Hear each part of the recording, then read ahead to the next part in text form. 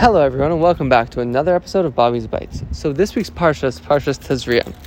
And in it we learn about the Metzora. The Metzora is an individual who undergoes a spiritual ailment as a result of some sort of physical thing that they've done. So there's a physical manifestation of a spiritual disease. What happens? The Metzora is somebody who spreads gossip, and as a result, they're afflicted with something called as tzaras. And tzaras are blotchy white spots that appear on the body, a house, or vessels, and whatever. So on themselves. And if this appears, they go to the Kohen, and he deems whether it is in fact tzaras or not. And if it is, then they have to be isolated from society, basically, exiled until the tzaras goes away, at which point they are allowed to return. Now, we learn an interesting halacha in this week's Sicha about that if a Metzora walks into somebody's house, so this person who has tzaras walks into somebody's house without permission, the utensils in the house become defiled, become his. And if he walks into somebody's house with permission, then the utensils and the house itself become the Metzoras, become the person who is afflicted with tzaras. However, so how do we deem with permission or without permission? What's the amount of time? So the amount of time that a person is there, it should if it's longer than it takes to light a candle, then that's considered with permission. Meaning, if for the amount of time it takes to light a candle, a person is then, that's the amount of time where a person could convince the Metzora to leave or tell him to leave, and this then is considered as though the Metzora had permission. But there's a little bit of funkiness, kind of, you can see. It's like, what's this whole business with lighting a candle? Metzora walks in and is like, I'll light this candle, man. No, I'm joking. But what's this whole business with lighting a candle? It's because lighting a candle is not really such a task. So the lighting of the candle symbolizes that somebody would be busy in their house while they're doing something in their house, and the Metzora walks in. So they might not notice them, or they might not be able to immediately attend to the situation of the Metzora because they're lighting a candle.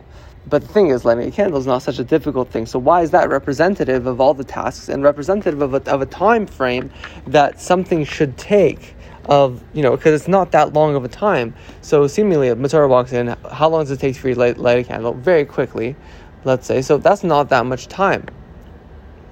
But there's something deeper that's going on here. Because what is meant by a Metzora? What is happening with the Metzora? The Metzora is somebody who's deficient in Chokhmah. Chokhmah is the first intellectual phase of the Sefirot. So we know that the Seder HaShalshal is the order of creation that God creates the world with, and that also is reflected in our being as the intellectual faculties, which is Chokhmah Bina Das, Chesed Gvura Tiferes Nesach Hod Yisod Malchus. So Chokhmah being the first of the intellectual phases, and this is a flash of inspiration. It's wisdom. It's just a lightning flash, a spark, so to speak, right? Then Bina then refines that spark, Das then attaches that to herself. Then the emotional faculties allow the passion with which one feels that item. So whether it be from a fear standpoint, a love standpoint, and allow it to really enter your physical being and emote with it, for lack of a better term, until finally it descends to the most active level in which it can be actualized by virtue of the final sphere of Malchus. So the Metzora is somebody who has a deficiency with Chokhmah, has a deficiency with inspiration, has a deficiency with wisdom. And what is that? It's fundamentally an issue with illumination. Now, a house is symbolized by the sphere of Malchus. Malchus, which is kingship or sovereignty, which, as we said, is the final stage in which one actualizes something. And this then is symbolized by the house. So how long does it take for a metzora to essentially take over the house? The answer is as long as it takes to light a candle. So, but what kind of candle? Is it any candle? No. The type of candle that it takes is the Shabbos candle. Because first of all, that's actually like it's a ritual. It takes time, but also because Shabbos itself is malchus. It is inspiration.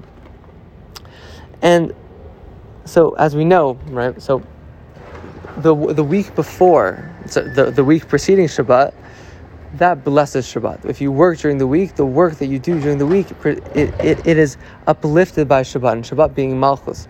So it uplifts the week before, and additionally, it then blesses the coming week. So it in and of itself is also a certain illumination. And the idea here is that the Shabbos candles, they provide an illumination. They provide a certain inspiration and a way of spreading light, because the issue and the deficiency that the metzora is facing is a lack of chokhmah, and a lack of inspiration. And when somebody has a lack of inspiration, what do? When they fail to create ideas of their own and to then transcend themselves and go beyond their current mode of thinking, beyond just going through the motions, when they fail to reach that inspiration, what do? What becomes interesting? And to then also prop themselves up is to talk about other people, talk negatively about other people.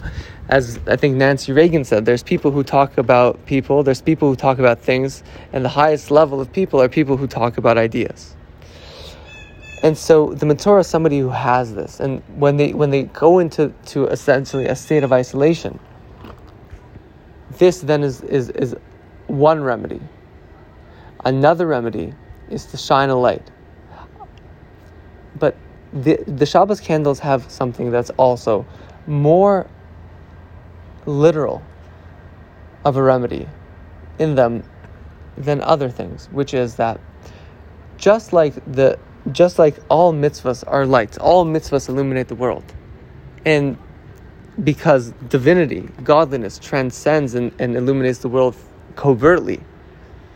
But we don't see when we give tzedakah how that shines. We don't see how when we do certain acts of goodness and kindness, putting on tefillin or anything else, how that actually illuminates the world. We don't see it ourselves tangibly. But when we light Shabbos candles, we see it. The mitzvah itself is a candle. It lights, it illuminates.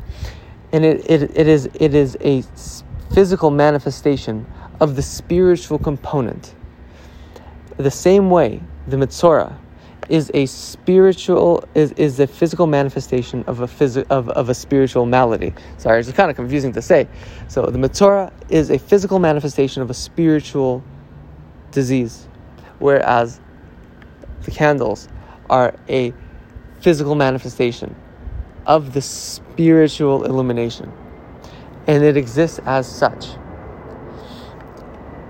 And when you shine light on something, so the way the metzora, he shines the light, his way of viewing, his way of seeing, it's in a negative way, judging other people, putting people down, slandering, gossiping, and so on, because there is no light coming into themselves. They're shining a light of negativity because there's no other light. But then when we shine the light of Torah and mitzvahs, when we shine a light that's cultivated in the home, one that's cultivated from time immemorial, since we had the mitzvah of Shabbos candles, one that was created and cultivated for every single person in a way that we can see the world. This then creates peace in the home. This then creates happiness, goodness, kindness. Why? Because it starts with the household. That there is a tradition. That there's light burning in the house. That what we're doing fundamentally with Torah and mitzvahs is to shine light. Is to illuminate the darkness. To constantly bring new and better selves into this world, rather than the metzora, whose life at that point doesn't have this constant ascendance of self, because there's a lacking of illumination. The chokhmah is deficient. There is a certain darkness, and that's why he goes to sit in solitude. And when he enters somebody's house, if they don't light a candle, if they have nothing to give, if they have no words of Torah to say, then that darkness takes over, that impurity takes over, that division takes over.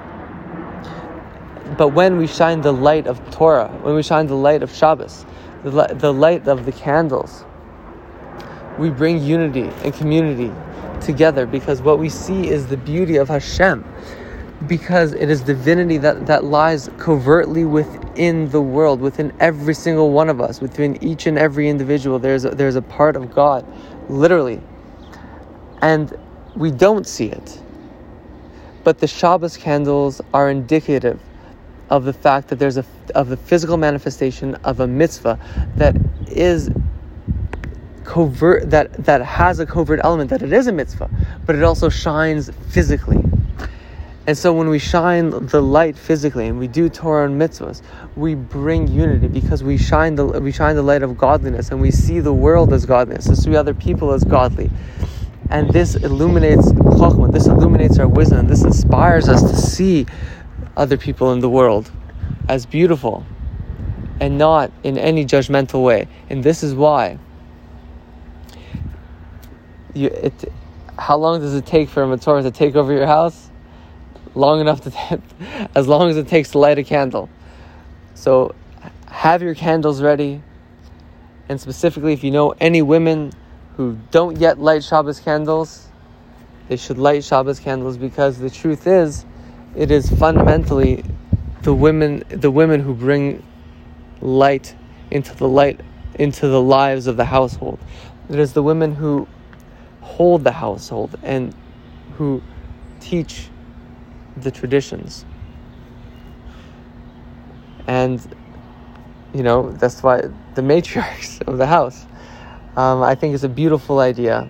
And as I had a shiur with my friend, and he's not very religious, but he was saying, when we learned this idea, he said, I 100% agree. It's Shabbos that kept our family together.